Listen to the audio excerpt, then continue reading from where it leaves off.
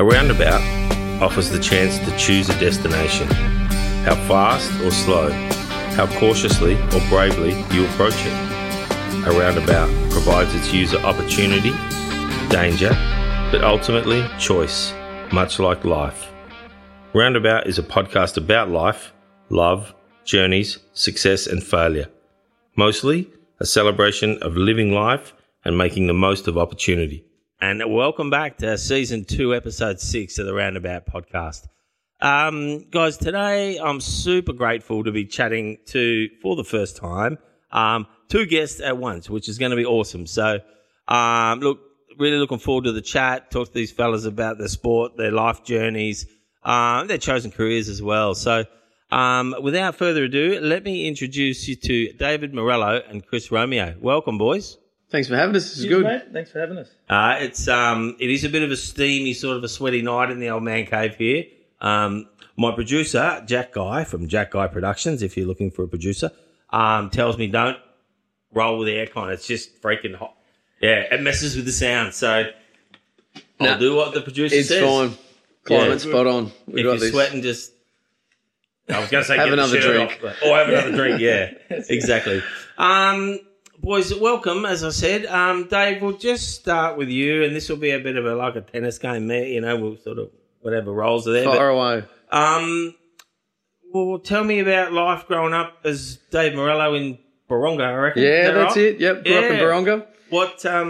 What was life like over there? Pretty good. Can't complain. Had three older siblings. My sister was the eldest. There's about 10 years difference between us, and then two older brothers. So, yeah, righto. We're all pretty... You're the baby. Yeah, that's what Mum used to refer me to as. The baby of the family. Yeah. But, no, it was good. It was it's certainly a different upbringing, I guess, to what our kids do these days. Oh, mate, absolutely. Dad was always the workaholic that...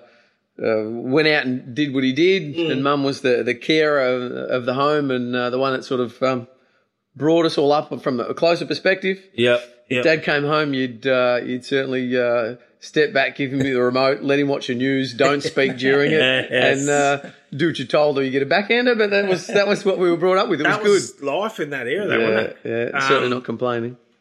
You're right, though. It's different now. Like, kids are, they're so much smarter, yet sometimes their mindsets are different too. Yeah, certainly. What the environment they're brought up in is different, so there's going to be differences in their behaviours, I suppose, as well. But I've always tried to keep them grounded to the things and values that I was brought up with as well, to the best you can. But also not be too hard on them either, which is a fine balance sometimes, isn't it? And it is. We had a bit of had to give my son a bit of a yell this morning. I didn't have to. I chose to because I was tired and cranky and it's Friday. But, it's all good. Say sorry for being a dickhead, mate. Didn't mean that. Let's move it on. It's good. What about you, Chris? What was life like? So where you grew up in outside of Orimple somewhere? Or? Yeah, just outside of Redcliffe. So we grew up in Cardross. Yeah. My dad's parents, when they migrated, they started there as well. Okay, yeah. Mum and Dad bought the neighbouring property. And that's where we grew up. Cool. That's where I grew up, and it was a pretty good childhood, really. Yeah. We grew up on a table grape farm. Yep. Dad's a builder. Mum was, just there helping out in the family business. Just keeping everything going. Like your mum. She's the glue. Yeah, that's it. She's the glue, mate. So, it was good. I've just got a younger sister, a couple of years younger than me. Okay. And just the two of us. Yeah. And, it was a pretty good life as a kid. Yeah. It wasn't as, obviously not as digital as things are now. So we spent a lot of time outdoors. Yep. Out in the shed at my grandparents over the road. Yep. It was enjoyable. It's the grandparents thing. Like we were talking earlier before we started about the Orimple South bit where my grandparents grew up. They didn't grow up there. What am I saying? They lived there, and when I was a kid, the outdoors thing, motorbikes or something, or chasing snakes and shit. Not snakes, I ate snakes, but I think. The idea that kids are in a cocoon, which is their bedroom, I don't know if it's the same in your household. It very much is in mine. I don't know. I didn't hang out in my room unless I went to bed. No, it's very different. Like us as kids, all we ever did for days on end was if it was winter, you were playing soccer all day long, most of the afternoons, whatever time you had. and then cricket. So if it wasn't with my brothers, they were a bit older, of course, but most of the time it was with them. And if it wasn't, you'd have a mate over. Yeah. And we'd be playing cricket all day till you had to come inside till the Mozzies give you a tune-up. Or soccer. Yeah. And, it's funny, I bumped into a guy a few years back and I didn't know him initially. And he said, "Oh, no, was you, you were in Baronga?" "Yeah, Lee and Ron's boy, yep." "Do you know how many windows I replaced in your house? You used to smash the windows. Your mother would ring us and I'd have to get there before your dad got home." So I think old mate that replaced the glass saved us from a few hidings. But, and that was different. That's what we did. And ride bikes, of course. Kept us occupied. So your family's near the bridge, that part of the world? So my grandfather came over in the 30s. So his idea was to get over here, establish some farming land, and then bring my grandmother over. Yeah. And in that period in which he came over here and was setting up a farm, the war broke out. So my grandmother was stuck in Italy with her eldest daughter. Wow. And they spent about 8 or 9 years apart until things settled. And then she came over and joined them, brought her daughter over, of course. So, my grandfather might have known her as I'm going to say a 7 or 8 year old or a 9 year old. And when they reconnected, she was a teenager, if not 18. So certainly an interesting story for them back then. And that same original piece of land that he'd established the farms on is still in the family now, which is cool.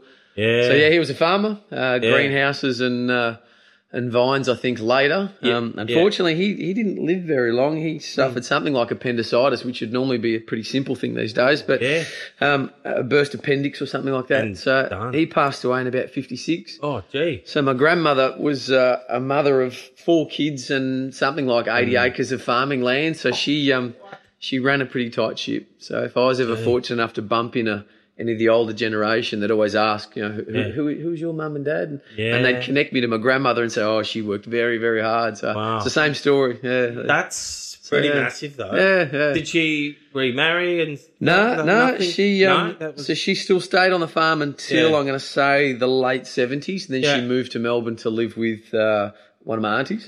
And she lived till 94 or 5, so she lived quite a long life, and she was renowned for being a pretty hard worker and a hard but fair woman. Yeah. So I can see where the old man got it from, but Well, and him, I guess, growing up without dad. Yeah, they had some different challenges, Yep. I think we just sort of went through about 8 of my questions there, so when I recycle them later, we'll just tell the same story. Sure. People will snooze anyway. And, mate, what about your family? Chris, how did the Romeo family end up here? Yeah, so I had a chat with Dad about this. Obviously, I'm only early in my 30s, but I had a good chat to Dad about this, and it was pretty interesting. So my grandfather's uncle came over, I'm going to say in the early 50s. Yep. Right, and he, to our knowledge, is the first Romeo in our side of the Romeo family. Obviously, Mildura. Yeah. There's Romeos, Romeos. There's a few different. Yep. Romeos are like Smiths. Okay. In the Italian world, right? Yeah. Especially in southern Italy. Yeah. Calabria? Yes, Calabria. As far south as possible. Yeah. We are. Okay. Right in the bottom of the boot. Yeah. Okay. I went and so there. did you, Dave? Sorry? A little village in Calabria called Bagnara, where my grandparents are from. Yeah. Okay. I was fortunate enough to visit there. Yeah? Yeah, anyway, that's another story. Go ahead, Talk about that. Ours is a little town called Natili, which is very close to the coast. Yeah. About 5 minutes. Okay. Example would be from like Orimpo to Redcliffs. Yeah, right. So right there, yeah. Yeah, and when you're on the coast, you can actually see Sicily. So it's a very small, tight-knit area. But, so we'd visited there. But back to your question, so my grandfather's uncle came over. Yep. To our knowledge, he was the first from our side of the family. My grandfather then followed. He was the first one from my dad's family to touchdown, and he got here in 56. Okay. Yep. And he worked in the quarries there on the corner of Benetook and 20th. Yeah. Are they still there? Yeah. I think now it's concrete. Mawson's, yeah. Concrete, and they do a little bit of other stuff, dirty metal. But anyway, he was there. He used to break rocks with sledgehammers and picks and all that kind of stuff. And they wouldn't have been real kind to him, I'm thinking, out there with that. There would have been a lot of diversity back then, I would have imagined. He would have copped that. And his English obviously would have been next to zero. That would have been. Yeah, part of me would like to be a fly on the wall just to see what it was like. Yeah. But from there he also worked in pack houses. Yeah. A lot of the local auroras and stuff. Okay. Cleaning grapes through the night. Yeah. And then he also worked on other people's farms. So he always had that green thumb. Just that work ethic, though. I mean, the Italian work ethic is, I don't know about in Italy, but the families that are here that I know, they just got here and worked their ass out straight away. Yeah, it's pretty character building. That's half the reason why they made the decision, I guess, to leave where they were for better opportunities. So when they've taken that risk and gotten over here, they know there's no turning back. So I think it really probably played a massive part in their work ethic and even further down into their family values, I guess. I reckon. I know, I often thought, is there actually anyone left in Calabria? Because every family from here, they're pretty much all from that part of Italy. I'm like, did everyone just go, fuck, let's go. Let's go to Australia. Well, it's funny because when we went there, the town of Natili, which is where our family's from, a lot of them migrated to the same area in Australia. So Reckless Cardross is all pretty much the 6 or 7 or 8 families that are still in Natili now, which is a very small town. As small as Reckless. Okay. If not smaller. A lot of the Italian families still in Reckless, or the ones that came to Reckless, are still in Natili. You go to the towns over, say Platilla, they all went to Griffith. You go to Messignati, a lot of them went to Robinvale. And they sort of essentially picked up a town in Italy and moved to Australia. And just tried to, just start a community here for a better life, because the opportunities there weren't great. And they, still now they're not great. It's been, maybe 10 years since I've been, but... Yeah. I must say, I was in Italy in, 90-something, 8, I think. I was surprised how sort of, I don't know what's the right word, like, you go to Milan and the Duomo and that, and it's all beautiful, but you get out from there and it's pretty scrappy, I'd say. It's an interesting perception. Southern Italy's always been more associated, I guess, to people of Italy as a bit more of the poverty area. As opposed to up north. I mean, it's remarkably different, the economy and whatever else. So, that's probably where you find a lot of them did make that decision all those years ago to come over here for a better opportunity. I suppose they're all familiar with speaking different dialects, and if you went to... If a Southern Italian was to be in Milan, they'd pick up on the accent immediately, the dialect. So there's obviously a real difference between them. Wouldn't say a division or anything, but certainly... cultural... Well, it's funny Dave says that, because we went to a restaurant in I think it was Rome. I was with Mum and Dad, Dad obviously has got the Calabrian dialect and accent through his childhood. He ordered a pizza in Italian. And straight up, they said to him, "Are you Calabrese?" And he goes, "Oh, I'm Australian, but my family's Calabrese. We're here on holiday." And they look down on him like, like they're not big fans of the Southerners. So harsh, isn't it? It's a bit like England. It's the other way. Sales are right after that. The problems are like the Northerners are like that, and then Italy is the South. You'd think, and I think about, if someone said, "Do you want to go and relocate to a small town on the Italian coast, pretty chilled?" I'll go, "Let's go." Any day of the week. Tomorrow. It's a beautiful part of the world. I didn't we sort of went into, we're backpackers, so into Venice and then Milan, Venice, and Rome. Couldn't speak any Italian, and this is going to sound ridiculous, but I just expected they would speak English. That's a shit thing to say, because all the Italians I know speak English. Most of the ones in the major cities, they got a little bit, but you start venturing out. And especially I go back to our hometown, because I didn't really go anywhere else, sort of, say remote, but anywhere else that wasn't a major city other than our hometown. And their English was not great, but they probably don't have that at their disposal. They don't have that education readily available like the ones in the city do, or like we do in Australia. If you want to learn a language, you can. It's not. I don't know. I thought I knew. We actually didn't get to the Vatican City because we couldn't ask how to get there. Really. I did ask. I was calling him I was saying, Il Popo, or something, trying to say the Pope. And this old lady just goes, puts us on a bus that went to the outskirts of Rome, and we ended up in like a gypsy shanty town.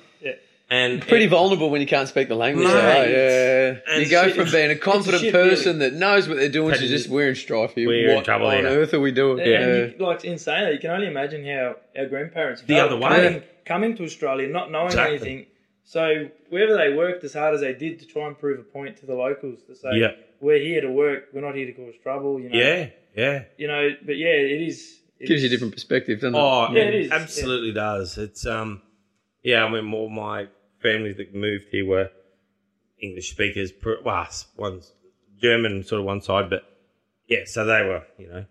But my great-grandfather got off the train at Redcliffs, and he had a pickaxe, a lantern, and like a bag of water. And they said, just go that way, mate, and you'll... Marinee, his farm was. So he walked... I don't know if this is true. That's the story I've got. Him and his brother, they got a plot of land each, and they walked to Marinee, which is... I don't know how... That would have been a day or something. It's near Werribee, isn't it? Yeah. Yep. Crazy. It's... And we complain that our latte's too cold, you know. Bloody hell. Yeah, as I said, we're sort of wandering through questions, and this is a great thing. I love the chat of talking about people's family. To me, it's super interesting. So something I sort of love about our town, and we've kind of touched on it a bit, is that multicultural element. A lot of my mates, my mates are the Modica boys from Goal, which everyone generally knows those two, and the girls, but generally they know the boys. But I think the cultural diversity has helped Mildura sort of become what it is.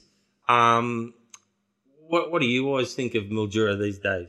I mean, what's your take on the town? What's yours? I mean, go kick off, Dave. Look, I've never left. I've lived here my entire life, and I've travelled a bit and whatever else. But I've never actually moved away. So that probably in some ways that speaks for itself. I think so.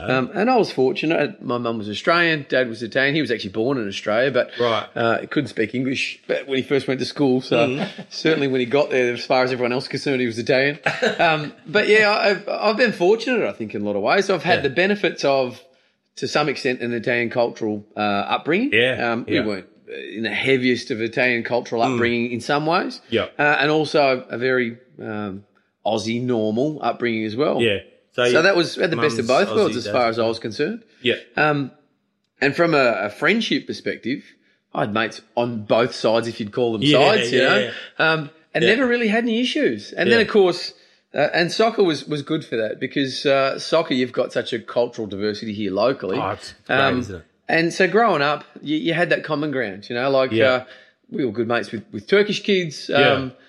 There was probably such a range Greeks, Italians, Turks, the Eastern Aussies, Europeans. It was great. Yeah, so we had such a broad range. I reckon I could speak about 12 languages, but only in the swear words. Yeah, because you know, growing up, that's the first thing you learn, and I haven't forgotten any of them either. If anyone ever needs to know any, I'm happy to share them off air. But that was cool. And then of course being involved with cricket, again, a different group of mates again. So and at school. It was cool in that sense. Yeah.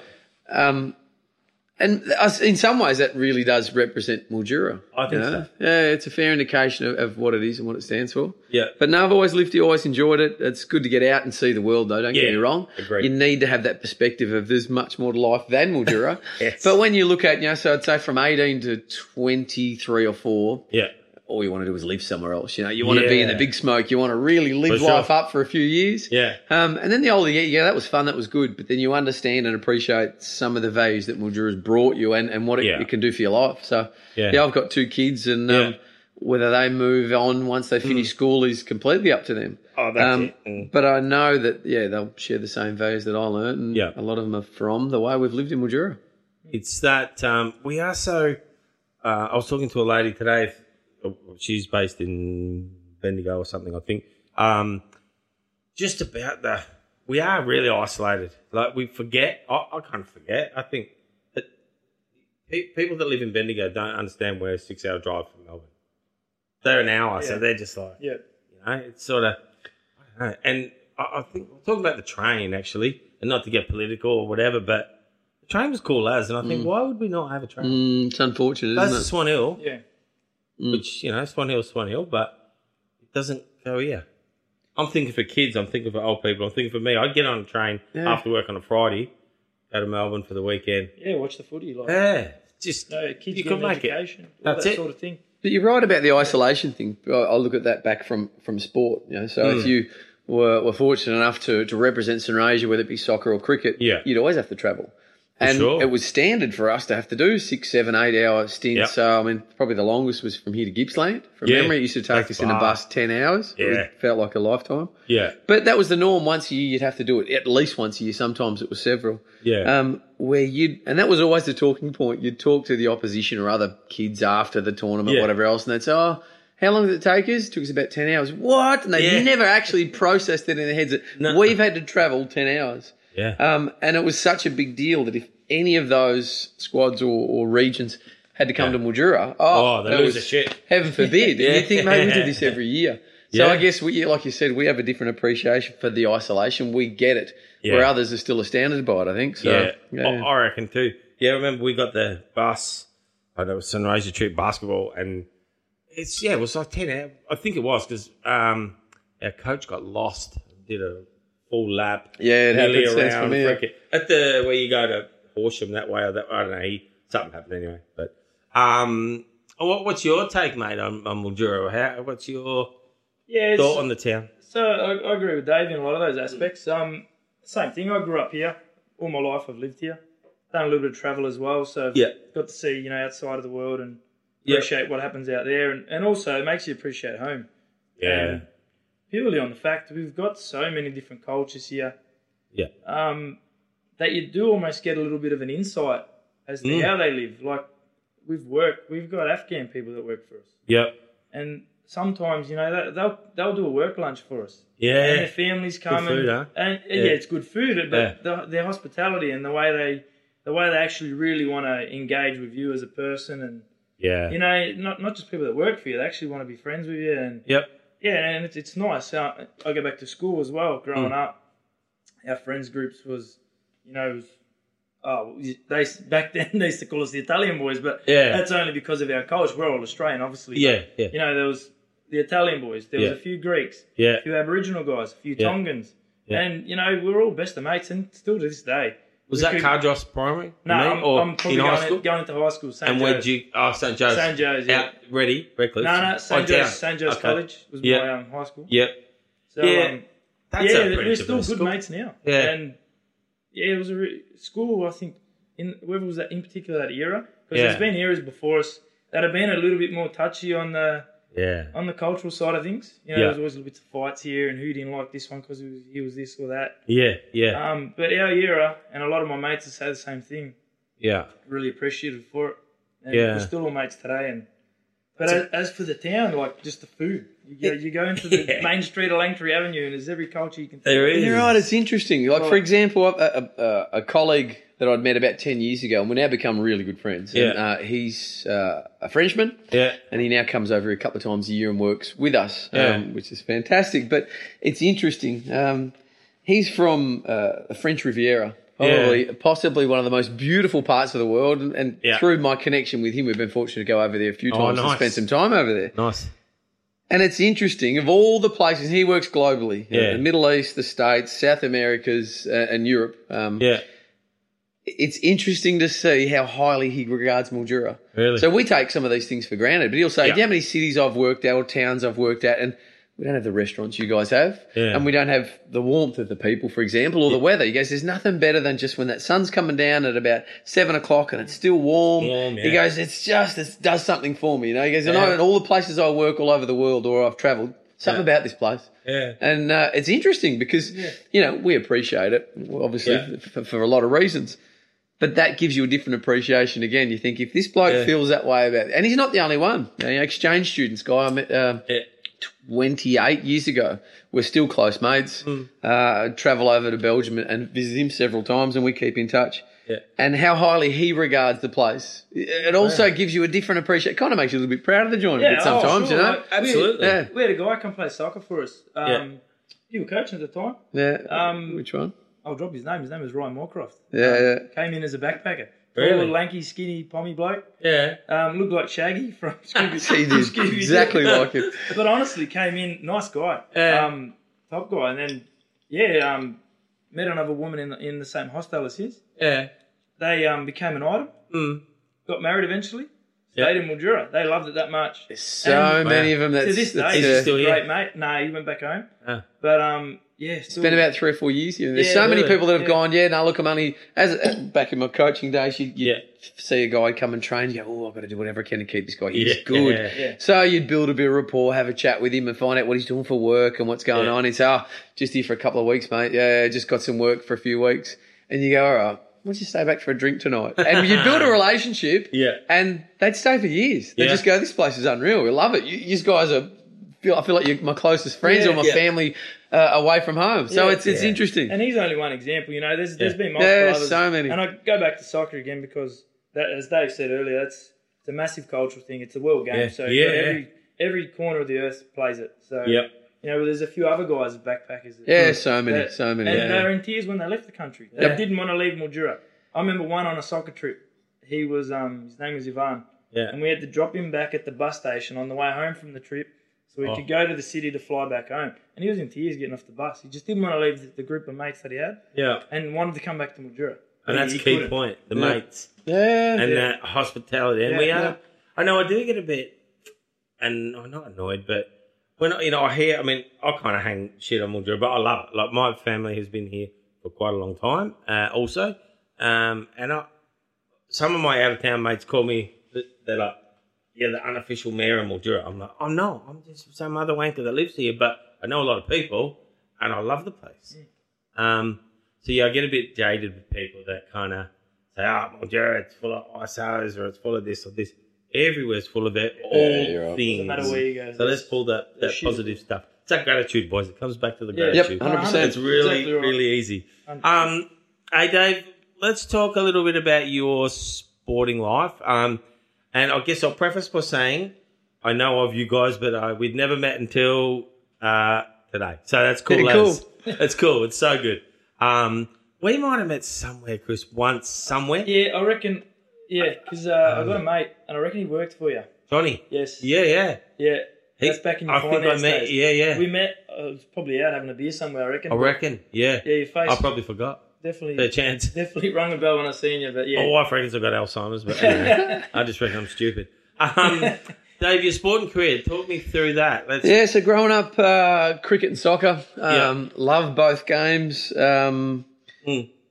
Played club cricket at what was El Chiringa back then in the day. Yes. I was a handy all-rounder. Yeah. Managed to break into the first division team at about 16, 17, so I thought I was pretty good. But was playing soccer in the winter. Started off with 3 colours, ended up moving to another club, Orimpel, Zagreb at the time, in about 99. But much before that, we were fortunate enough to have an opportunity to play soccer over in Adelaide with what was the youth NSL, the National Soccer League, before the A-League existed. And they had a summer comp. And Mildura for a couple of years, we've always, as I've said, isolated and found it difficult for pathways. Yeah. They created what we call the youth squad, the Sunraysia youth squad. So that was a team that was put together to play over in Adelaide. Yeah.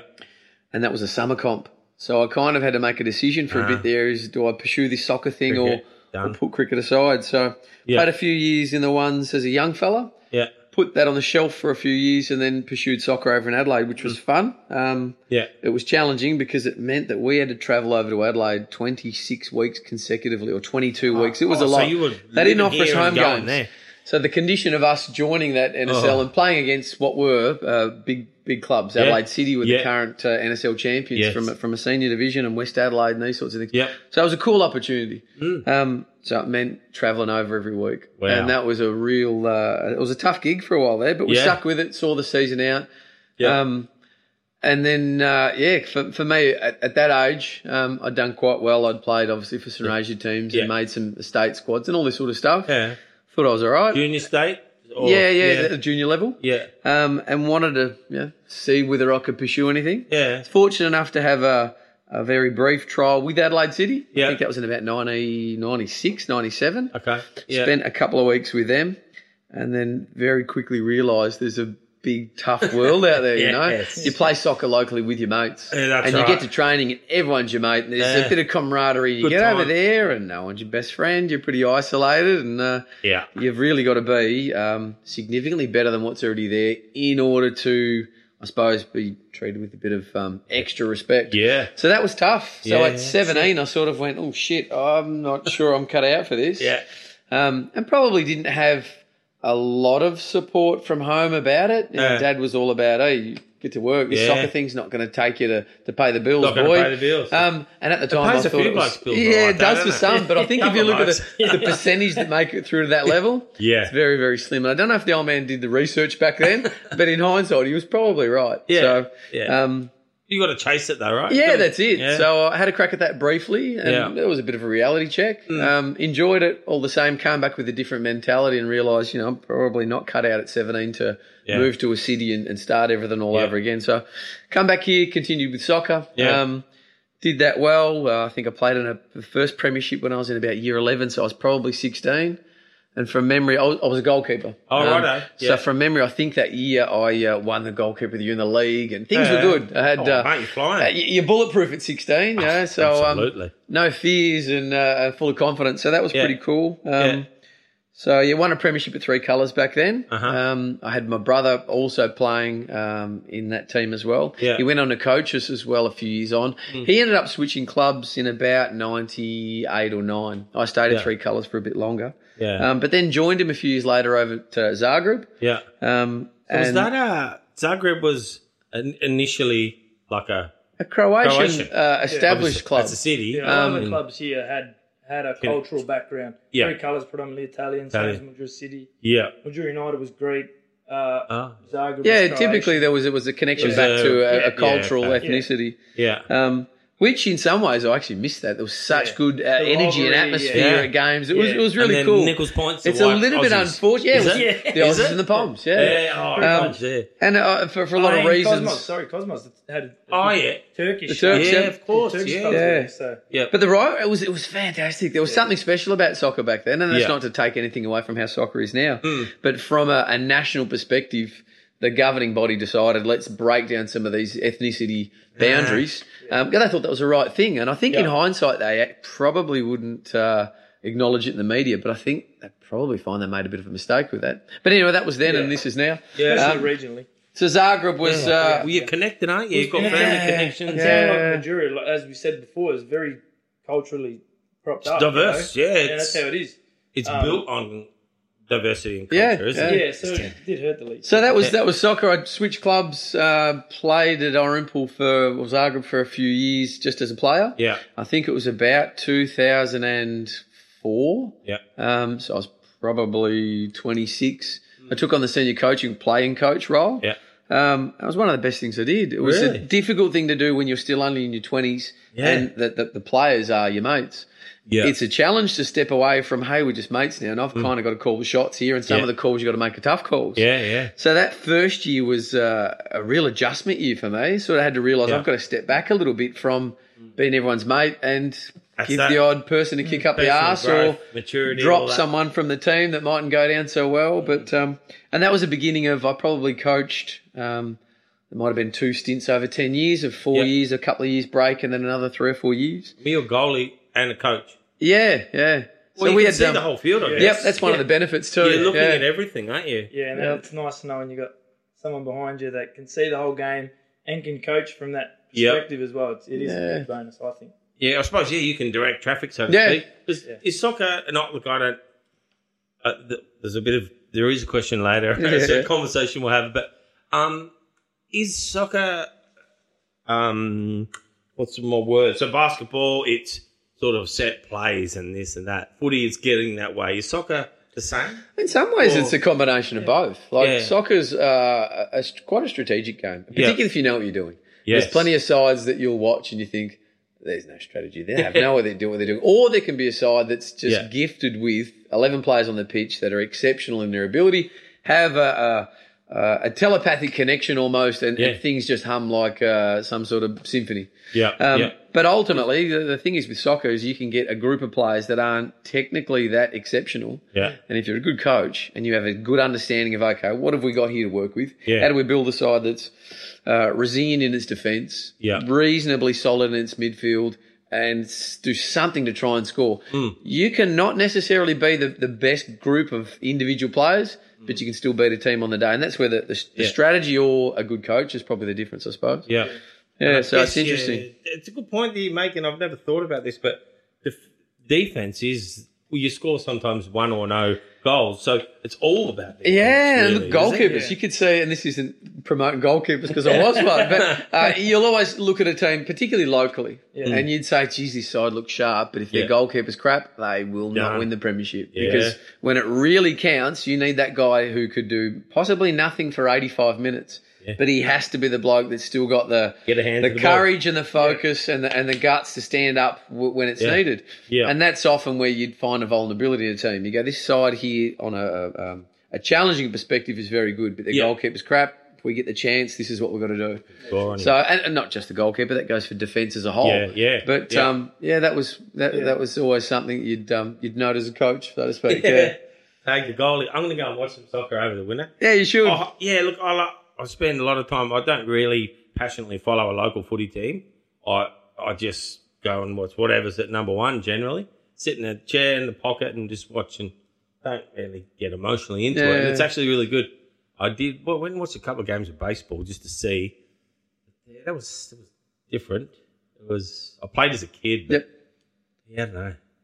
Didn't connect with that as much. Not so much, but I'll get out and watch some soccer. It's interesting. If we look at soccer locally, it's an interesting perspective. I remember as a kid in the 80s, my brother was like 8-9 years older than me. So when I was 8 or 9, when I was just starting out, I think I started when I was 7, but around that age, my brother was at 16, 17 and just starting to break into the seniors. So you had an interest in staying. So we'd stay from the morning, you'd get there and you'd stay all day and watch the seniors. And thinking back to, and I'm sure a lot of people that follow soccer back then will tell the same story. It's not like it used to be. Back in our day, they were parked 3 cars deep. And it actually was. Like if you looked at how many people would go to soccer, it was cool. There was an energy about it. And that was back in the... Is that? I remember as a kid before my playing days, sitting on the back of utes watching. There was drums and trumpets and you name it. Back in my day, they had stereos cranked. You know those character horns? They had them. There'd be 3 or 4 of them going off. It was cool. It was really good. Somebody would have had the massive LTD Ford red one. Don't about that. A couple of big F100s over there with the musical horns. So there was a real energy about it. And that was cool. I don't think that quite exists like it used to. Back then it was a different format. You had your own home ground. You had home games. These days it's all played at one facility.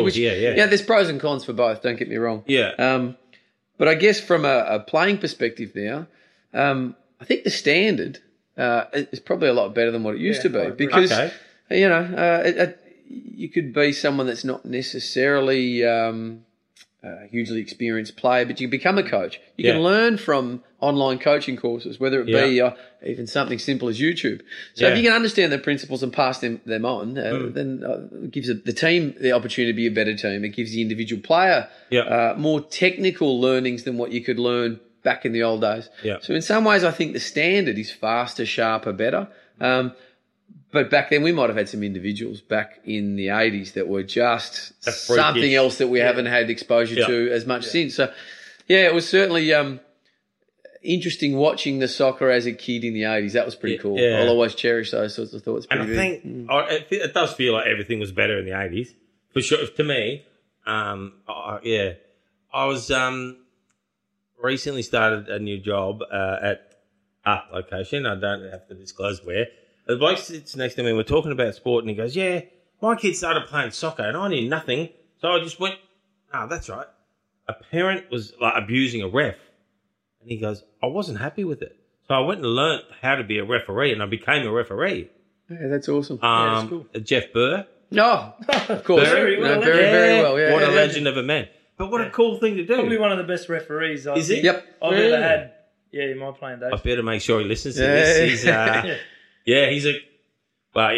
I work at Mildura Rural City Council. We'll just put that out. And Barry sits next to me. He is the Mildura Great bloke, and he was a very good ref. Very fair. Always explained why he made a decision, but kept the game going. So great bloke. Yeah, that's one thing I remember about Barry. He was very explanatory. He wouldn't just give you a foul or a card or and not explain why. Yeah. And I think that's important, especially in regional and amateur soccer. Yeah. Any sport, really. If you commit a foul, you want to know why and you want to learn from it. That's it. the only way you get better. Yeah. Everyone gets hot under the collar. Yeah, Jeff had a exactly very good ability to not let emotion get in the way of I suppose, the way he delivered the game. Yeah. But, he did that well. He never really got sucked in emotionally. No, he seems to be, Yeah, I he was mean, pretty staunch. Yep. I've only known him 6-7 weeks or whatever, but he's even at work, he's like that. Yep. I call him Jeffy. Jeffy, what about, and he come up, I explain now this, there, and he's worked in every part of council pretty much, so 40 years or whatever, 42 years or something. Tell him we both say hello. Mate, he's I a good will. fella. Well, he's actually, he's on leave. He had a little, what did he get, a knee replacement? Oh, yeah. So he's home. I seen him at the gym. Yeah, hopefully not this week. It wasn't recently, but that was the last place I seen him. We had a chat, and it was good to see him. So ripping bloke. Oh, we didn't know Burry was going to make the podcast, but he made it. There you go. Jeffy, good work. Chris, so talk to me about your soccer career. I've got bits and pieces of information, but nothing factual. So I'd love to hear about your journey. As far back as I can remember, and a lot of this comes from my parents because I was still a kid, but first sporting memory, I remember playing mini ball in Orimple. Yep. Parents enrolled me. That's basketball. Basketball. Yeah. It would. I'm assuming it would have been. Well, you'd know better than me. Mini balls, 6 and 7? 6, yeah. So it would have been 96, 97. Yeah. Just as Michael Jordan was probably starting to dominate. Ah, man, he was killing it. But so I had all the Chicago Bulls gear. I remember seeing photos of the Chicago Bulls gear. Full gear. Yeah. Played mini ball, and that probably lasted about 3 weeks. Yeah. I absolutely shit myself with the coach. So he had a bit of a limp, and it scared me. Yeah. So, and I think he had a loud voice from memory, so I was a bit scared of that. Yeah. He does. I was a bit timid as a kid. Yeah. Went into Auskick. After the Rimple Swallows. Yeah. Same thing. I think I lasted. And again, this was from Mum. I can't remember this. Yeah. I think it was 2 or 3 weeks in, and they had like a little Auskick game. And this big Samoan fella absolutely wiped me out. So I quit. I was too small. As a kid, I was a little scrawny kid. I was a little rake. So, and then from there, my grandparents lived near the tennis courts in Reckless. Yeah. And I remember this. And Mum pulled up the car, and we just watched for a little bit. I said, Mum, I think I want to play. Yeah. So anyway, I played tennis. Yeah, right. Enrolled in the Reckless Lawn Tennis Club. Yep. Played there for a bit. Got pretty good at it. Yeah. I was winning the sectional juniors most Saturdays. Started playing a little bit in Mildura. Yeah. And then ended up going away for state in a few tournaments. Oh, wow. But then, I was playing doubles with a few mates and singles as well. But from there, my Uncle Vince Marciano was the president at Three Colours. Yep. So I thought, I was at the stage where I was probably a bit more social as a kid. Yeah. And I had a few mates that were playing soccer. Okay. Why not? Let's go give it a go. Yeah. Uncle Vince gave me a jersey as a kid. Yeah. If you ever want to play soccer, you got to wear this shirt. So I kept to my word, and I did. Yeah. And I played at Three Colours till probably from the age of 14. Yeah. 14 till I was 17. Okay. So I was a relatively late bloomer with soccer. Yeah, I was expecting you to say I started when I was 4. No, I was a late bloomer. Okay. Stayed and made the senior team by 15. So I played a couple of years and then got a gig in the senior team. Yeah. At the age of 18, just pretty much around my 18th birthday is when the season started. So I went to Knights.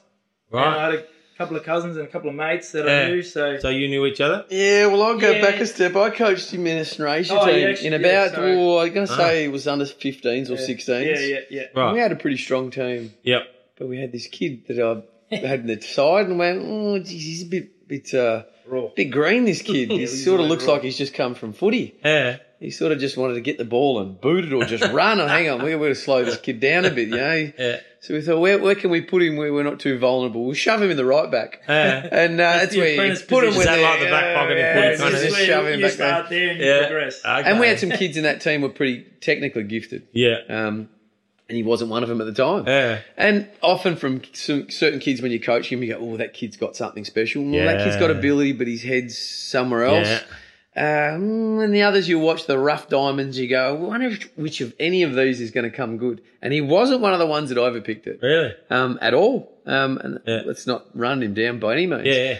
But he's probably the one fella that I've been involved with from a coaching perspective that's gone from an absolute dark horse to, at his peak, probably one of the better, if not the better player in the competition. So, and I never picked it back then, to be honest. There you go. Surprise. So big progression. Imagine how good you could have been if you started when you were wasting your time as tennis. You wouldn't be here doing this bloody podcast.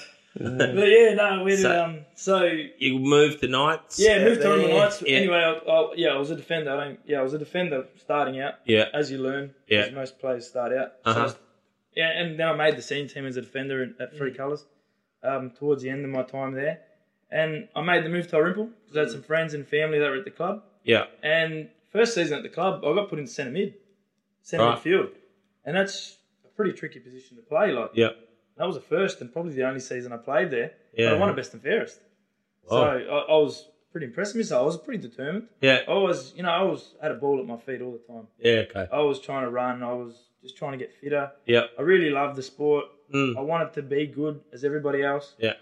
And I didn't, as Dave said, I didn't have the ability technically that everybody had. But one thing I really thought that I had, as much of, if not more of, was ambition. Yeah. So awesome. I tried hard, and still to this day, I still push myself stupidly. But so you still playing? Yeah, still playing. I am going to come and watch now for sure. I've got a team to support now. That's it. Jump on put a green jersey. I will, man. I will. No, you will. You got Larry Bird on the wall. That'll do. Same colour green too. Yeah. Right. That's it. We'll get a framed jersey. But yeah, and then after that, I sort of got pushed back into defence a little bit. Yeah. Which is fine. I was just happy playing seniors. I was one of the youngsters. Yeah. I was, in awe of the players around me because a lot of them were senior, in their 30s, early 30s, late 20s, and established players. Yeah. Dave being one of them. Mm-hmm. There was a who else? Who was? Throw some names out there. There was a guy who was in the defence. Not so much first year. The first year I played with a guy named Akif. He was pretty. He was a pretty good player. Dave will back me up on that. Yeah. I had a guy that's still playing now, Luke Payne, was relatively my age, but he was older. But he was always one of the established players coming into Orimple. Yep. Then you got your backline guys like Larry DeShira was a fullback. There's about 50 of them in town. Yeah. Larry that works for Dave, if anybody's listening. Oh, right. Okay. Joe Monteleone was another guy that works for the council. He works into the council. Yeah, he was an experienced defender. He taught me a lot of tricks. Yeah. Some legal, some not. You got to know both sides of the ledger though, mate, don't you? And then there was one guy in particular, Mark Luke. And he used to absolutely scream at me. Yeah. Probably because I was making mistakes. And even when I wasn't. Yeah. But he was that sort of a bloke. He was that teammate screaming at you. Yeah, but not in a bad way. He was passionate but constructive. And then after the game, would always pat you on the back. Done well. And I learned a lot from him. He was a hard nut. Yep. And I learned a lot from him. I'm still good mates with him today, actually. Okay. And then there's so many names. My cousin Tony Romeo is a Liverpool legend. Yes. He's a forward. I always aspired to be like him. I remember always saying, "Geez, when Tony retires as a forward, another Romeo's got to fill his spot." That's my spot. Anyway, later down the track, I did. I got a chance to go and play forward. Yeah. And I did, and ever since I've been there. Okay. But I've had some opportunities overseas and stuff where I went and. Yeah, so tell me about that because I just got a snippet of info that you went overseas and played, but that's all I know. I don't know anything. So. Yeah, so in my early days at Knights, I would have been. It was 2009. Yeah. What was that, 19? I got an opportunity through this. There was like an academy. The first time it came to regions. Yeah. So there was a Mallee region set up, which is pretty much Mildura, Bendigo, or ish around that area. Yeah. There was about 30 that applied for it. Done tryouts over the course of a month. Made the Mallee squad. That Mallee squad then went and played Metro teams, Metro rep teams under the same umbrella, which was called the Australian Football School. Mm-hmm. From that, they then selected a best 30, which I made. Wow. And there was a couple other guys from the Mallee team that made it. Yep. And then from that, they made a last 16, which I made, and I was the only Mallee guy. Yeah. So everyone else from the city, and I was having to travel a fair bit. And gets back to that, buddy. Yeah, my dad and mum were driving me some weekends to Bendigo. Yep. So then we could get on the train to Melbourne, or if we'd have to fly, it was I could imagine it would have been an expensive ordeal for Yeah. But yeah, that aside, I tried my hardest with that. Yeah. I really didn't want to let my parents down because I knew how much they were putting into me. So where'd you go? Where did you? Well, we played a few games in Melbourne to start out, and then the tournament was called the MIC Cup, which is the Mediterranean International Cup. Yeah. And it was held in Barcelona. Oh, wow. Yeah, so it was a month thing. We did 2 weeks in London. Yeah. Training with the Chelsea Football Club. That's what I heard. Yeah. This is the thing. I kind of got that bit of info, but I'm like, why do you play for Chelsea? No. Nah. But you trained didn't with play them. for them, but I got to play at their massive training facility. Got to train there. Yeah. Live like a professional. You know, we're wearing club tracksuits. Wow. Sorry, our club. So Australian jersey and all that stuff. But So yeah, we'll train in there and got to stay at the training grounds of England. Yeah. Got to tour Wembley. Wow. Play a few practice games and you know, really try and establish ourselves over there. Yeah. A few scouts watching. Cool. And then from there we went to Barcelona where the tournament was held. Yeah. And we were playing against teams like AC Milan Youth, Barcelona Youth, Spanish national team, under 21s. So, we had a good crack against them. The Spanish national team, we lost 2-1, I think. Jeez. So we weren't pushovers, you know. That's pretty good. We were expected to be the shittest guys there because Australians and everyone else is European. But Awesome. Yeah, it was pretty good. So I enjoyed it. And then on my way back, a few phone calls were made from our team manager about some of our players. And at the time in the A-League, there was a new team, which is now Melbourne City, which is one of the biggest and strongest. But at the time, they were starting out and they were called Melbourne Heart. Yeah. So I remember. I was working at Westpac and they were sponsors. Yeah, exactly. Yeah. Westpac are a major sponsor. Yeah. I got a phone call from one of the youth team directors there. Yeah. And asked if I'd want to go down and try out, as well as Adelaide United. Being short of distance. And anyway, as it worked out, they were on the same weekend, the trials. So I had to make a choice. Spoke to my team manager at the time. Yeah. And he recommended Melbourne Heart being the new guys. Yeah. You may have a better shot. Okay. Being a mature age player, you know, I was 19, 20. Yeah. It's always hard to break a youth team at that age. But I did. I had a crack.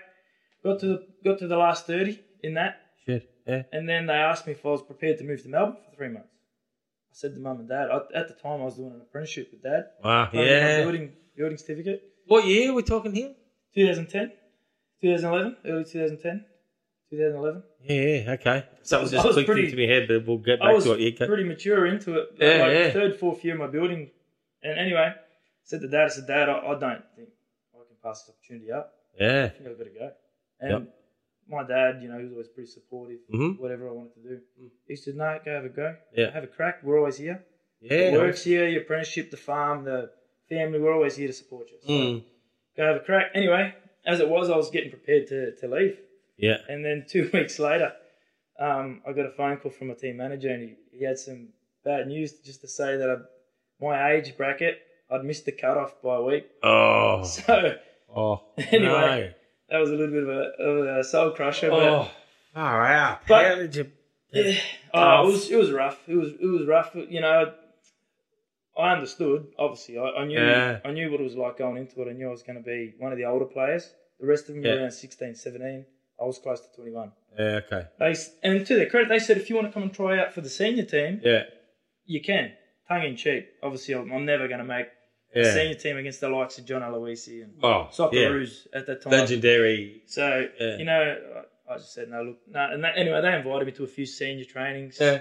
And I trained with Josip Skoko, John Aloisi, a few Socceroos, photos, signed jerseys. And it was a great experience and I learned a lot in the time that I did it. Yeah. But a few other club teams in Melbourne asked if I wanted to stay around and play in the division below the A-League. Okay, yeah. Like the Melbourne League. Yeah, there was one team at the time. I met a guy who was a representative of Faulkner in the Premier League. Oh, yeah. And, look, I spoke about it with Dad, and it ended up being my decision ultimately, but I was getting close to 21, so I thought, you know what, I'll finish my apprenticeship. I had a good family business that I was going into and that I was invested in. Yeah. So I just made the call, and I thought, you know what, I think I've turned over every stone I could. I had a crack. I'm proud and I'm happy with what I achieved. And, I think I'm just content playing at a local level now. So. Dominate. You're kicking ass still here? Yeah, well, I had a good... From that period through to now, I had a good stretch. Yeah. You know, come back, I got put into the striker role, got an opportunity and I relished it. Wow. So that's like that was role, isn't it? Is it? Or well, look, is it like it's certainly a central quarterback? point. So your centre midfield or your centre forwards are usually where your strongest or your most lethal players play. So there's a bit behind that role for sure. Yeah. No, once I got the opportunity, I was forever grateful. I was pushing to get it, and I got it. And it's a lot to thank Dave and my cousin Tony at the time, who was. And you need that support, don't you? Yeah, I did, and I had their faith. The first few games, from memory, were pretty rough. I didn't score. Yeah. I may have been in the wrong positions, but I knew I had the ambition, and I knew that I could do it.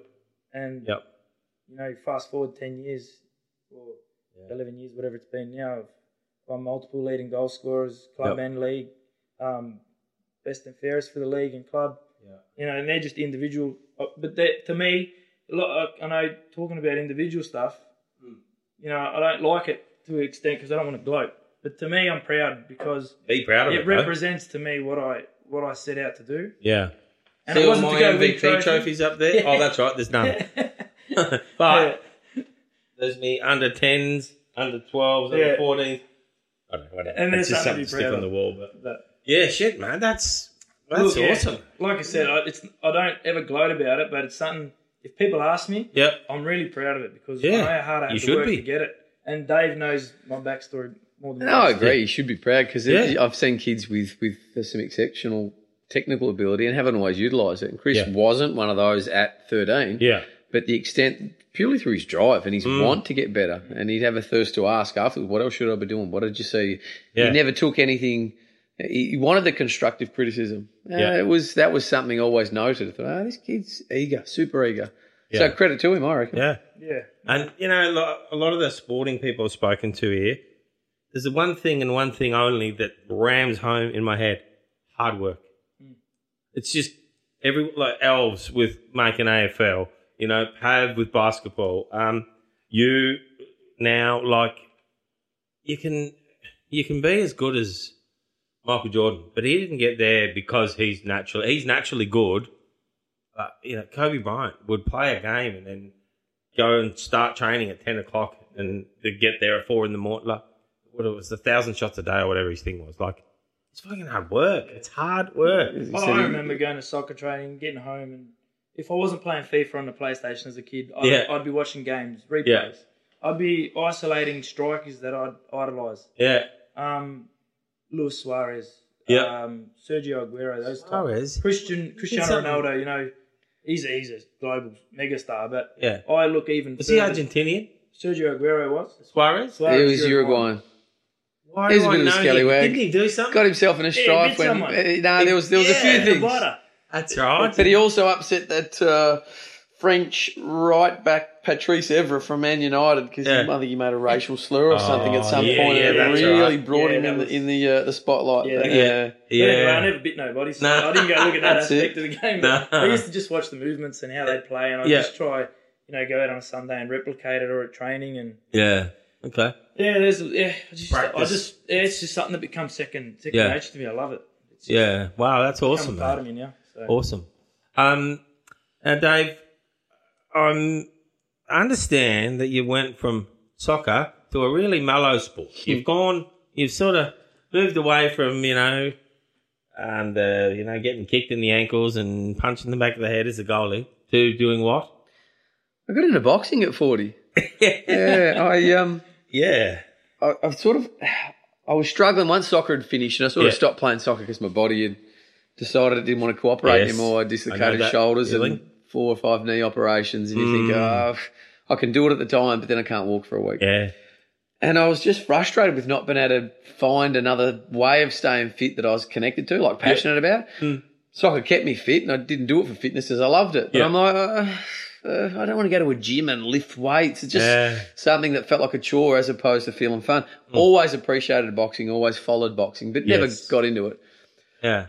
My older brother had done a lot of combat sports and, he certainly used to bash us up at home and you learn to defend yourself just in the household. But, went to Sparks Gym on a Saturday morning one time with a mate of mine who'd been going just for fitness purposes. Yeah. And almost immediately fell in love with it. Got you. Just got determined. I walked in there and like most things you do, you hold yourself to high standards. And I was frustrated as shit that I couldn't master everything in one session. Yeah.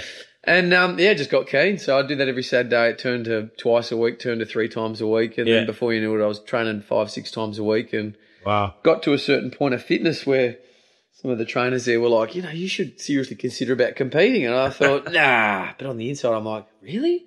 Could I? So I kept a lid on that for a while, but then eventually got to a point with, I think I will. Yeah. So, got into that, competed over in Adelaide at the Australian Club Championships. I saw that on social media, I reckon. Yeah, had a go at that in the Masters Novice Division. And how'd you go? Had a win. Yeah. It was good for a fella out of Sydney who'd had 4 or 5 fights already, so I was a bit concerned that he was going to be far more experienced than me and I could find myself on the ground. But no, it went really well. And it was a real buzz. I guess in some ways it was me trying to prove to myself that you could do something like that. There's a bit of a challenge involved with something like that. Enormous. But really enjoyed it. So still into it now. I haven't done too much competing. COVID kicked in but I still train 5 or 6 times a week and coach juniors and take a Saturday morning session as well. Young bloke wants to. He's a bit like yourself there. He's a kid that. Not that you're a kid. He's a kid, but if he's not really good, he thinks he's not worthy of doing it. But he's always throwing his hands around here, and I'm like, man. And actually, Sparksy messaged me. He must have listened to one of these, and I think I said something about this maybe. And he messaged me and goes, hey, there's dudes there. Just go down there. Tell them I'll see you. You should. Yeah. So Wazza and I have become good mates, and he's now in Brisbane, so we're sort of running the gym for him. But Good fella. I'll have to recruit your son in there to the junior classes twice a week. Mate, he the way he's going at school, he might have to. Nah, kidding. No, it'd be awesome to have him down there at Sparkship. Yeah, he's going through that without divulging stuff there, but he's 14, right? So he's that stage of his life where he's realising he's bigger than some kids, he's a bit stronger than some, but he's like his old man, lover, not a fighter. Love to work with him, And that's the thing, like coaching the juniors really is almost the opposite of trying to teach them to fight. It's about teaching them confidence, discipline, and respect. Yeah, it is. It's been really good to watch some of the transformations in some of these kids. I love it. I love watching that. Yeah, it's cool. You get a group of kids in there that are... Sparks' gym sponsored our soccer club, or sponsors our soccer club. Okay. And I remember one year we went there for pre-season. We've done some training sessions. Yeah. And I went in there expecting it just to be pure boxing, but it wasn't. It was a lot of fitness-based stuff. Yeah. And I really enjoyed it. I need to get in there. Don't just... you'd be surprised how much you'd enjoy it. And the community is good. There's a good group of guys in there.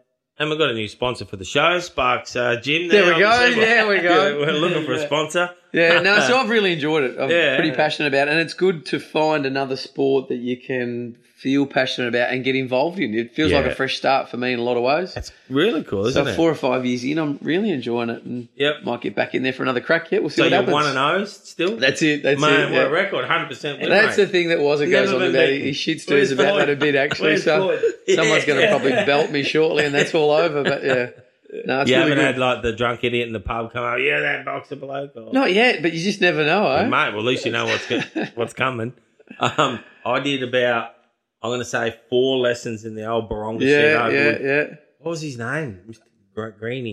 John Green or something? I remember that. He's a scary man. Yeah. He had knuckles. Haven't met him, but heard plenty about him. Mate, he was frightening. Yeah. And there's a fella I went to school with, Ricky Tyson, who back in the day was a goat. He's a very good coach. Mate, his son's quite successful in boxing these days, Rick had been boxing for a few years and his job was to throw punches and me, the new kid, was blocking like that. And Big Rick, and he was a big fella back then. I was miniature. I was like, and he was good. Like, he wasn't trying to belt me, but a couple got through, and I'm like, I don't know about this. Yeah, it's daunting at first, but you can adapt pretty quickly. But for fitness, it's incredible. Yeah. But also, for self-confidence. You get in there and you think, this dude is going to smash my head in. Yeah. And you'll stand there and just try and cover yourself up just to get by. Yeah. And after a certain period, it might take weeks or months, depending on the individual, something just clicks, and you tend to bring all the things you've learned into place really quickly. And you think, hang on a minute. I think I went all right just then. And then your whole mentality changes. You've got confidence and you start stepping forward as opposed to just trying to retreat. It's a game changer, it's pretty cool. Yeah. I mean, it's as much as it's physical, it's more, I think, and I've never done it, I'll rephrase that. it appears as a spectator more psychological. Like, you've got to be like fit, anything. It's self-control, it's discipline, and managing your emotions. You first all assume that, if someone hit me in the face, I'd lose my shit. And it changes. No, you just know that there's a certain cost with stepping forward, not protecting yourself, and you've got to really be on point. Yeah. So, it's a cool sport. Yeah, I love watching it. I'm a big fan. I watched maybe a couple of months ago, they had an hour or two session on Tyson Fury. Is it Tyson? Yep. Is he the big fella? Yeah, he's a monster of a man. He's switching hands. He's going from right-handed to left-handed.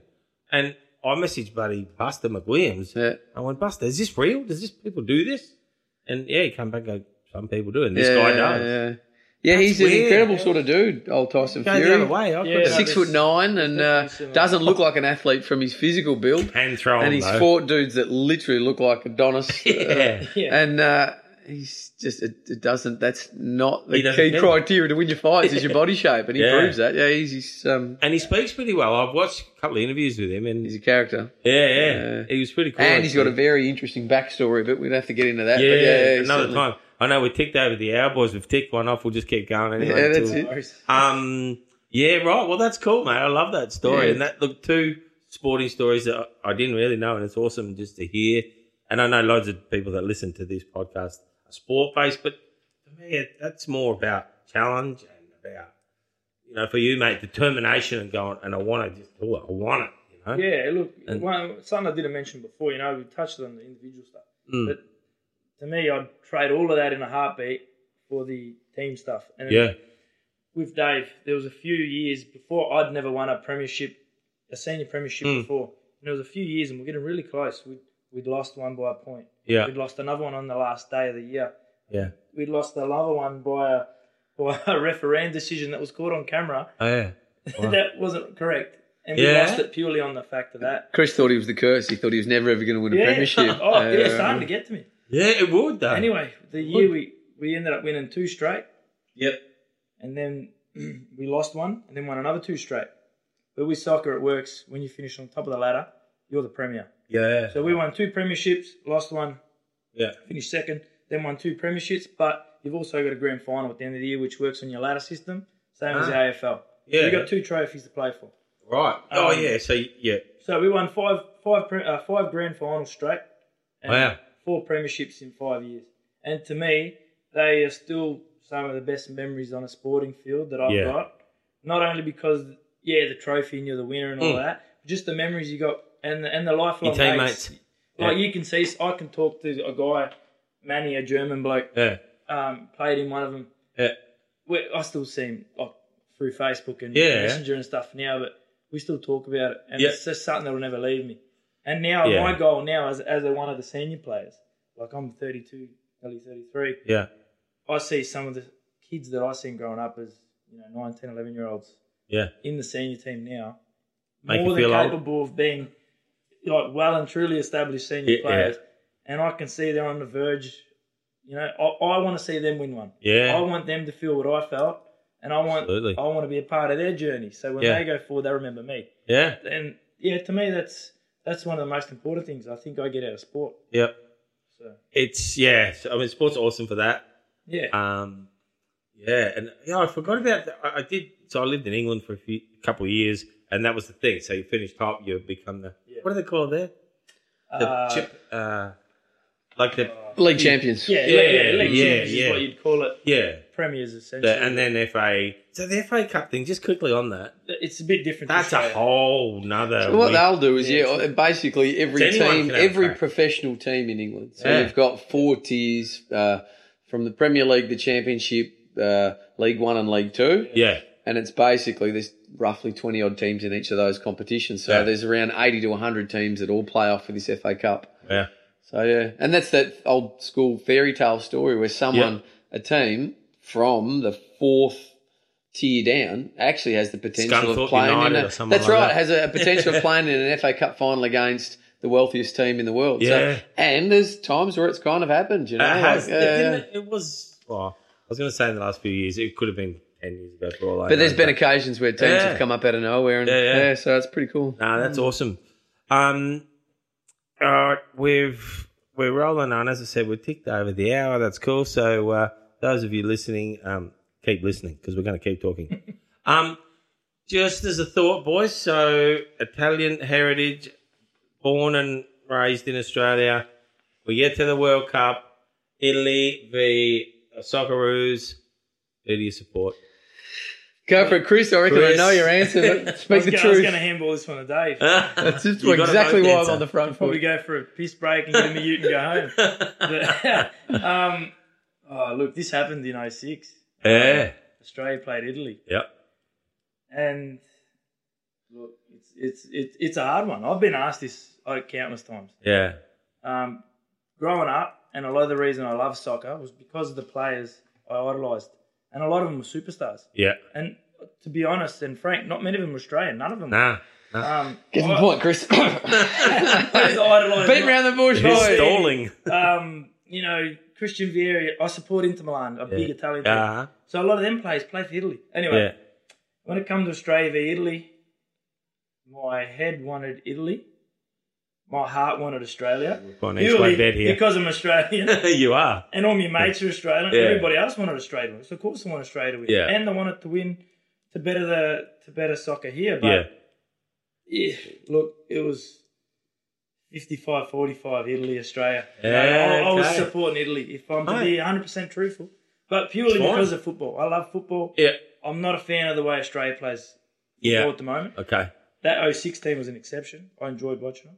06, so that was the World Cup. Kaiserslautern in Germany. Tim Cahill got us through. We played Croatia. And just to make it clear, Lucas Neal did foul the Italian defender. That was a foul. That's a debatable comment. But that's my stance. That was a foul. You'd never go down in the box like that. That's silly. Why would you make that tackle? The back end of my question, which I didn't read because I took my glasses off, was when that World Cup was on, so 06, I was studying. I was working the day, studying at night. So I was literally burning the candle and became, as all non-soccer people, an expert. And you love them, you the posters and shit and all that. And that was a good World Cup though. Top World Cup. Awesome. Was that the Aloisi one? That? Yeah, I was fortunate enough to go to the 98 World Cup. Yeah. And Australia, we booked our tickets when Australia had won or drawn the first leg against Iran. And all they had to do was come to Australia, win or draw 1-1, but don't draw 2-2 because of the away goals. Complicated, but it would have meant they'd gone out. So we thought, let's get clever, buy our tickets before we get hit with a premium. Yeah. They're looking pretty healthy after the first game. They'll have this second one. And at 2-0, when Australia were up, we thought we're in this. When we were bragging about we're on our way, we're going to France. Fast forward another half of the game, they drew 2-2 and we went out. So we'd already committed. We'd gone to the World Cup, so we'd gone to Italy. We'd gone to France. Yep. And naturally, your second team for me was Italy. So growing up, a bit like Chris, you idolised some of the Italian players. For sure. But for me, your country you're born in was your country. Yeah. So we were gutted that Australia weren't at that World Cup. But I went and watched Italy play, and it was one of the coolest things I'd ever done going to that World Cup. Yeah. But then fast forward to 2006, or 2005 was the qualifying game, the final qualifying game in Sydney. And that's when Australia famously won on penalties. Were you at that game? And I was at that game. Wow. And I've been to a few, obviously been to the World Cup, and I've been to a I Liverpool celebrated game. that like Australia won a World Cup. I was watching at home with Mum and Dad, and I remember erupting. Like that was cool. I've been to some cool games with some amazing atmospheres. Anfield, Liverpool, it's famous for it. But that game where Australia beat Uruguay on penalties, there's nothing that beats that. And there's a couple other guys that travelled with me to that game that we still say that same thing. It was incredible. Even that was the something commentary else. of Aloisi scoring that pen, that was it's iconic.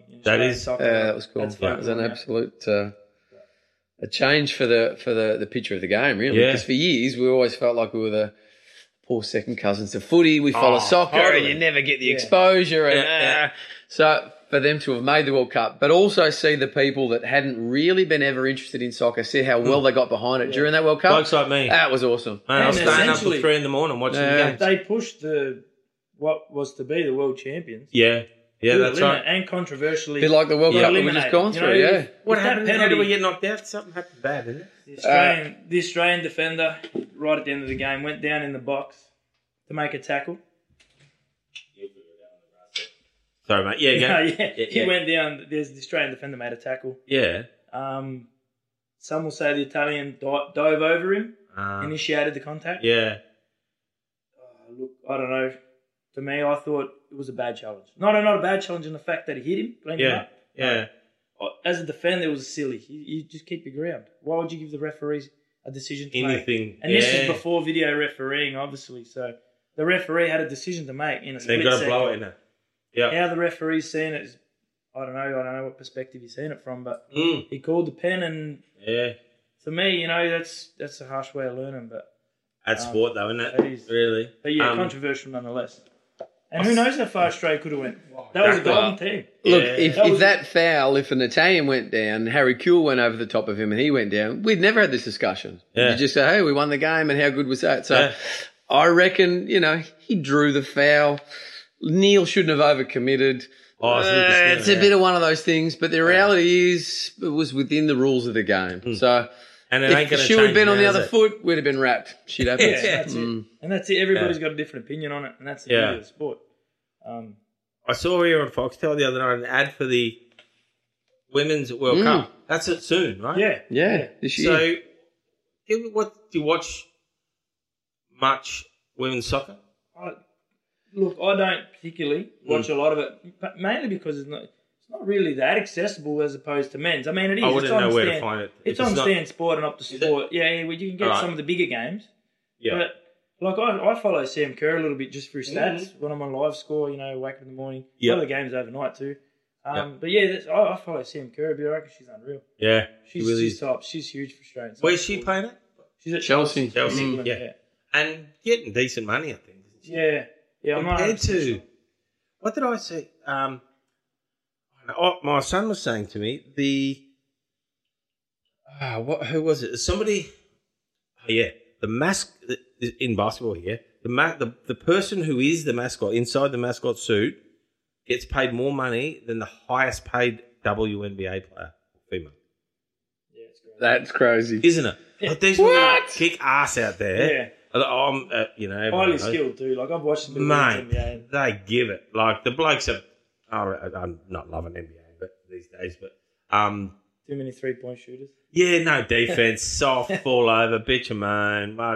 Our kids are now replicating what they're seeing. People do. It just does my head in. I love NBL. I watch all NBL. Mildura Heat starts this week.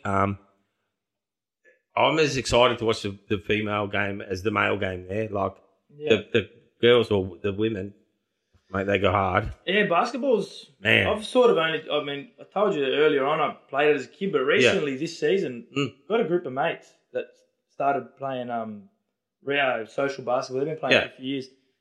Team's called the BBC. And not what many people would think, but it's called the Big Battle Crew. Okay. Most of the boys are in there Italian, but there's a few other guys in there as well. Yeah. But they've all played, a lot of them. Some haven't. But it's just a great game. Yeah. It's good fun. It's fun. I'm shithouse, obviously. Doesn't matter, though. No good going from soccer to that. My runs are completely not where I should be, but I'm learning. Yeah. It's like Dave said with boxing. Just rope me in. I went and bought a ring. I bought a ball. Beautiful. I got the cool sneakers now. I've gone all in on it, and I love it. It's good, isn't and it? I'm going to start going to watch games. I've got mates playing Prem now. And I want to go watch Prem on a Wednesday. A few mates playing in the Heat. I want to go and watch the Heat. Well, things I would never have spoke about a year ago. I'm the president of El Churinga Basketball Club, and we have a box. So come and watch one night. We'll have a few beers. We'll do. Watch a bit of basketball. It's a good night out. It's fun. It's I'm hanging together. Yeah, it's good, and it's good atmosphere, and the local Mildura ferals go nuts, and I'm one of them. But it's heaps good. I have to put my glasses back on and locate the next question, but we're probably sort of pushing toward the end. I had a whole bunch of other things. We could literally talk for hours upon hours, I reckon, because there's so many things to talk about. But you both, from what I understand, have spent lots of time in that sporting space.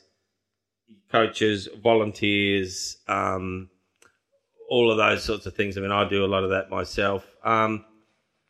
Your thoughts? It is a bit of a negative thing, but I was trying to make it a positive bit at the end. What's the parental and the community behaviour like in your sport? And what I mean by that is I, as the president, every week get a phone call about some sort of, this parent did this, that, this parent abused a 12-year-old referee. That. So I get that stuff, and it really saddens me.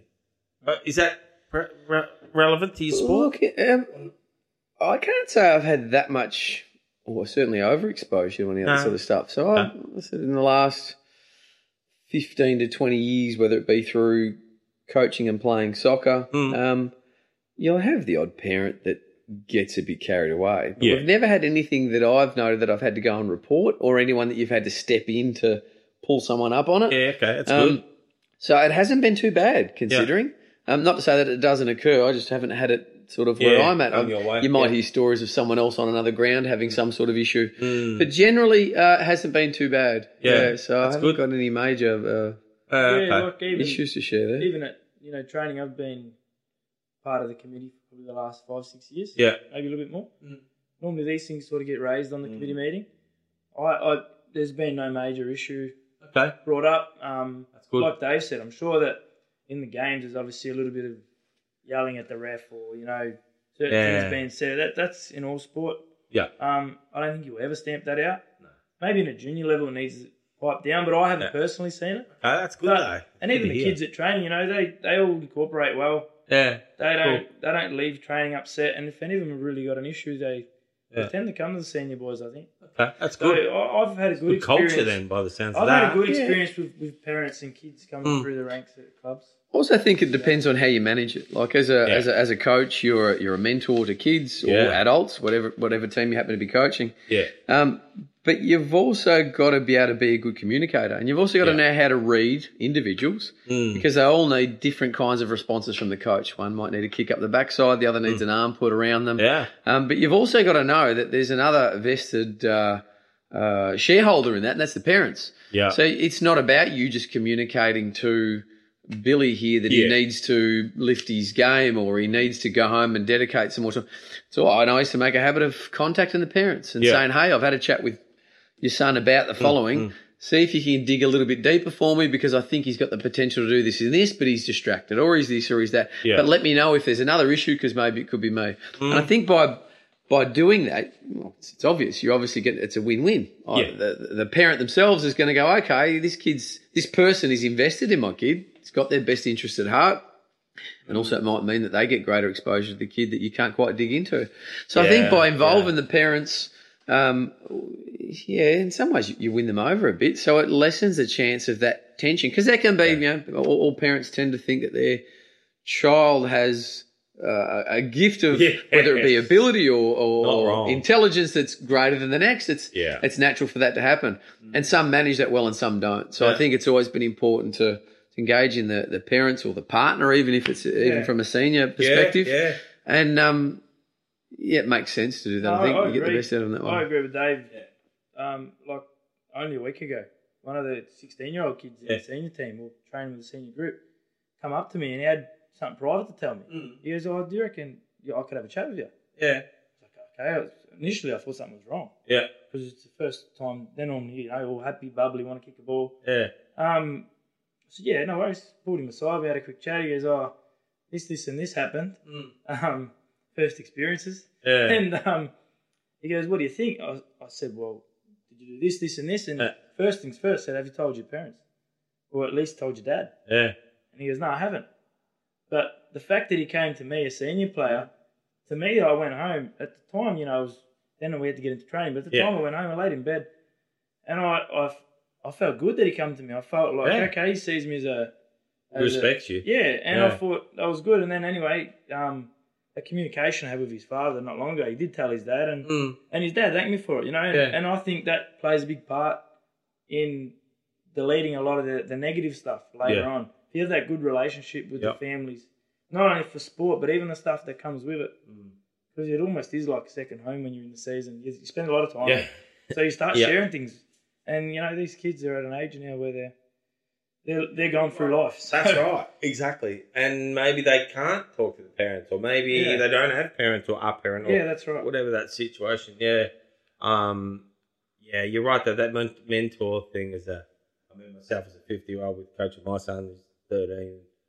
Those blokes come here and we sit here and talk a bit of stuff about bits and pieces, or we'll talk about something that happened at school and say, well, don't punch a bloke in the head because you get suspended, this.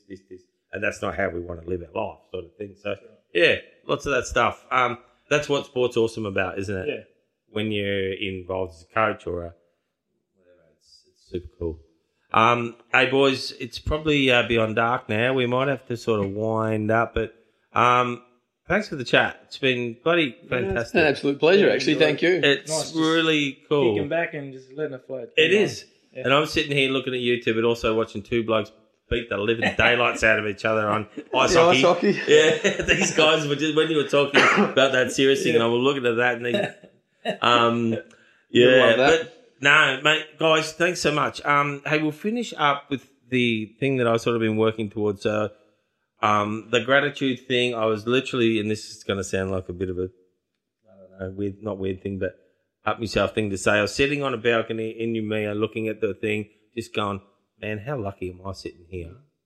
Having a beer, sun, and I went, I've got to just inject this into my life. So, and I read a few books on that sort of stuff. But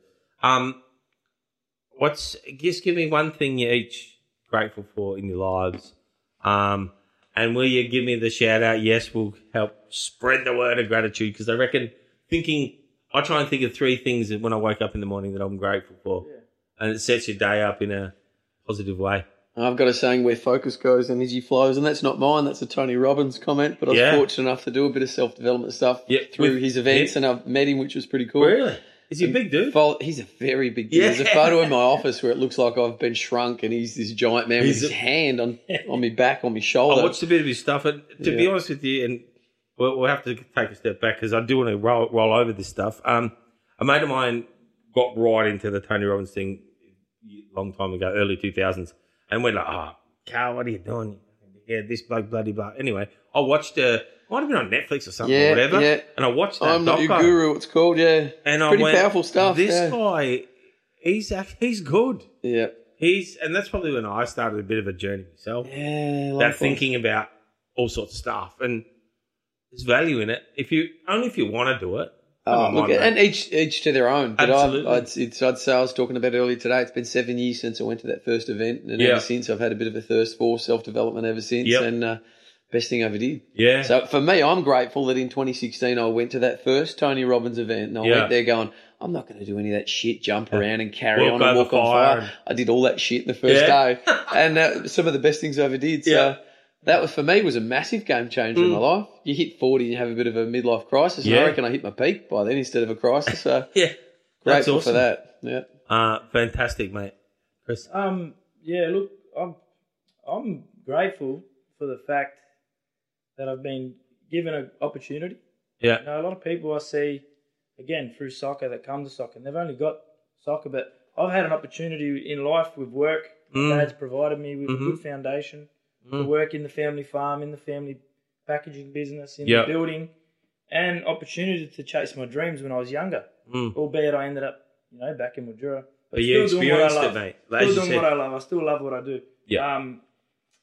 And the fact, I'm grateful just I've got a really good family around me. I wake up every morning. I got a beautiful wife. I got a beautiful little boy. Awesome. And I go to work with mum and dad every day. Yeah. Yes, that's great. They're family, but I got best friends around me. Yeah. And my extended family and friends. I'm a social person. Yeah. And it's not because I like being out of the house or I like just keeping busy. I like spending time with people. Yeah. I like having a drink with people. I like, if I'm in the truck doing my work and I've got 10 minutes and I haven't heard from a bloke in a week, I'll just give him a quick buzz. How you doing? Yeah. Like, how's things? I'm grateful for those little things. Awesome, man. And that's great. I'm that person too. Yeah. COVID was, as much as it's a shit thing, and I nearly got through a whole podcast without mentioning that stupid word, but anyway, I'd sit out there, have a glass of red or a beer, and just ring dudes. I've got 1,600 people in my telephone. Yeah. There's a lot of people to ring. Most of them I don't know. There's all work people, whatever, but I just ring. Dude, what's going on? It's been 3 years. How you going? And it's a beautiful thing to know. Like, if you could, and I could honestly, I'm saying this wholeheartedly, I could pick up my phone any day, and I know that there'd be at least 2 or 3 people I could go and have a beer with then and there. Yeah. you know. But there's so much to be grateful for. Like I said before, that the saying of where focus goes, energy flows. You get up in the morning and focus on the fact that, my alarm gone off and I don't want to get up and go to work.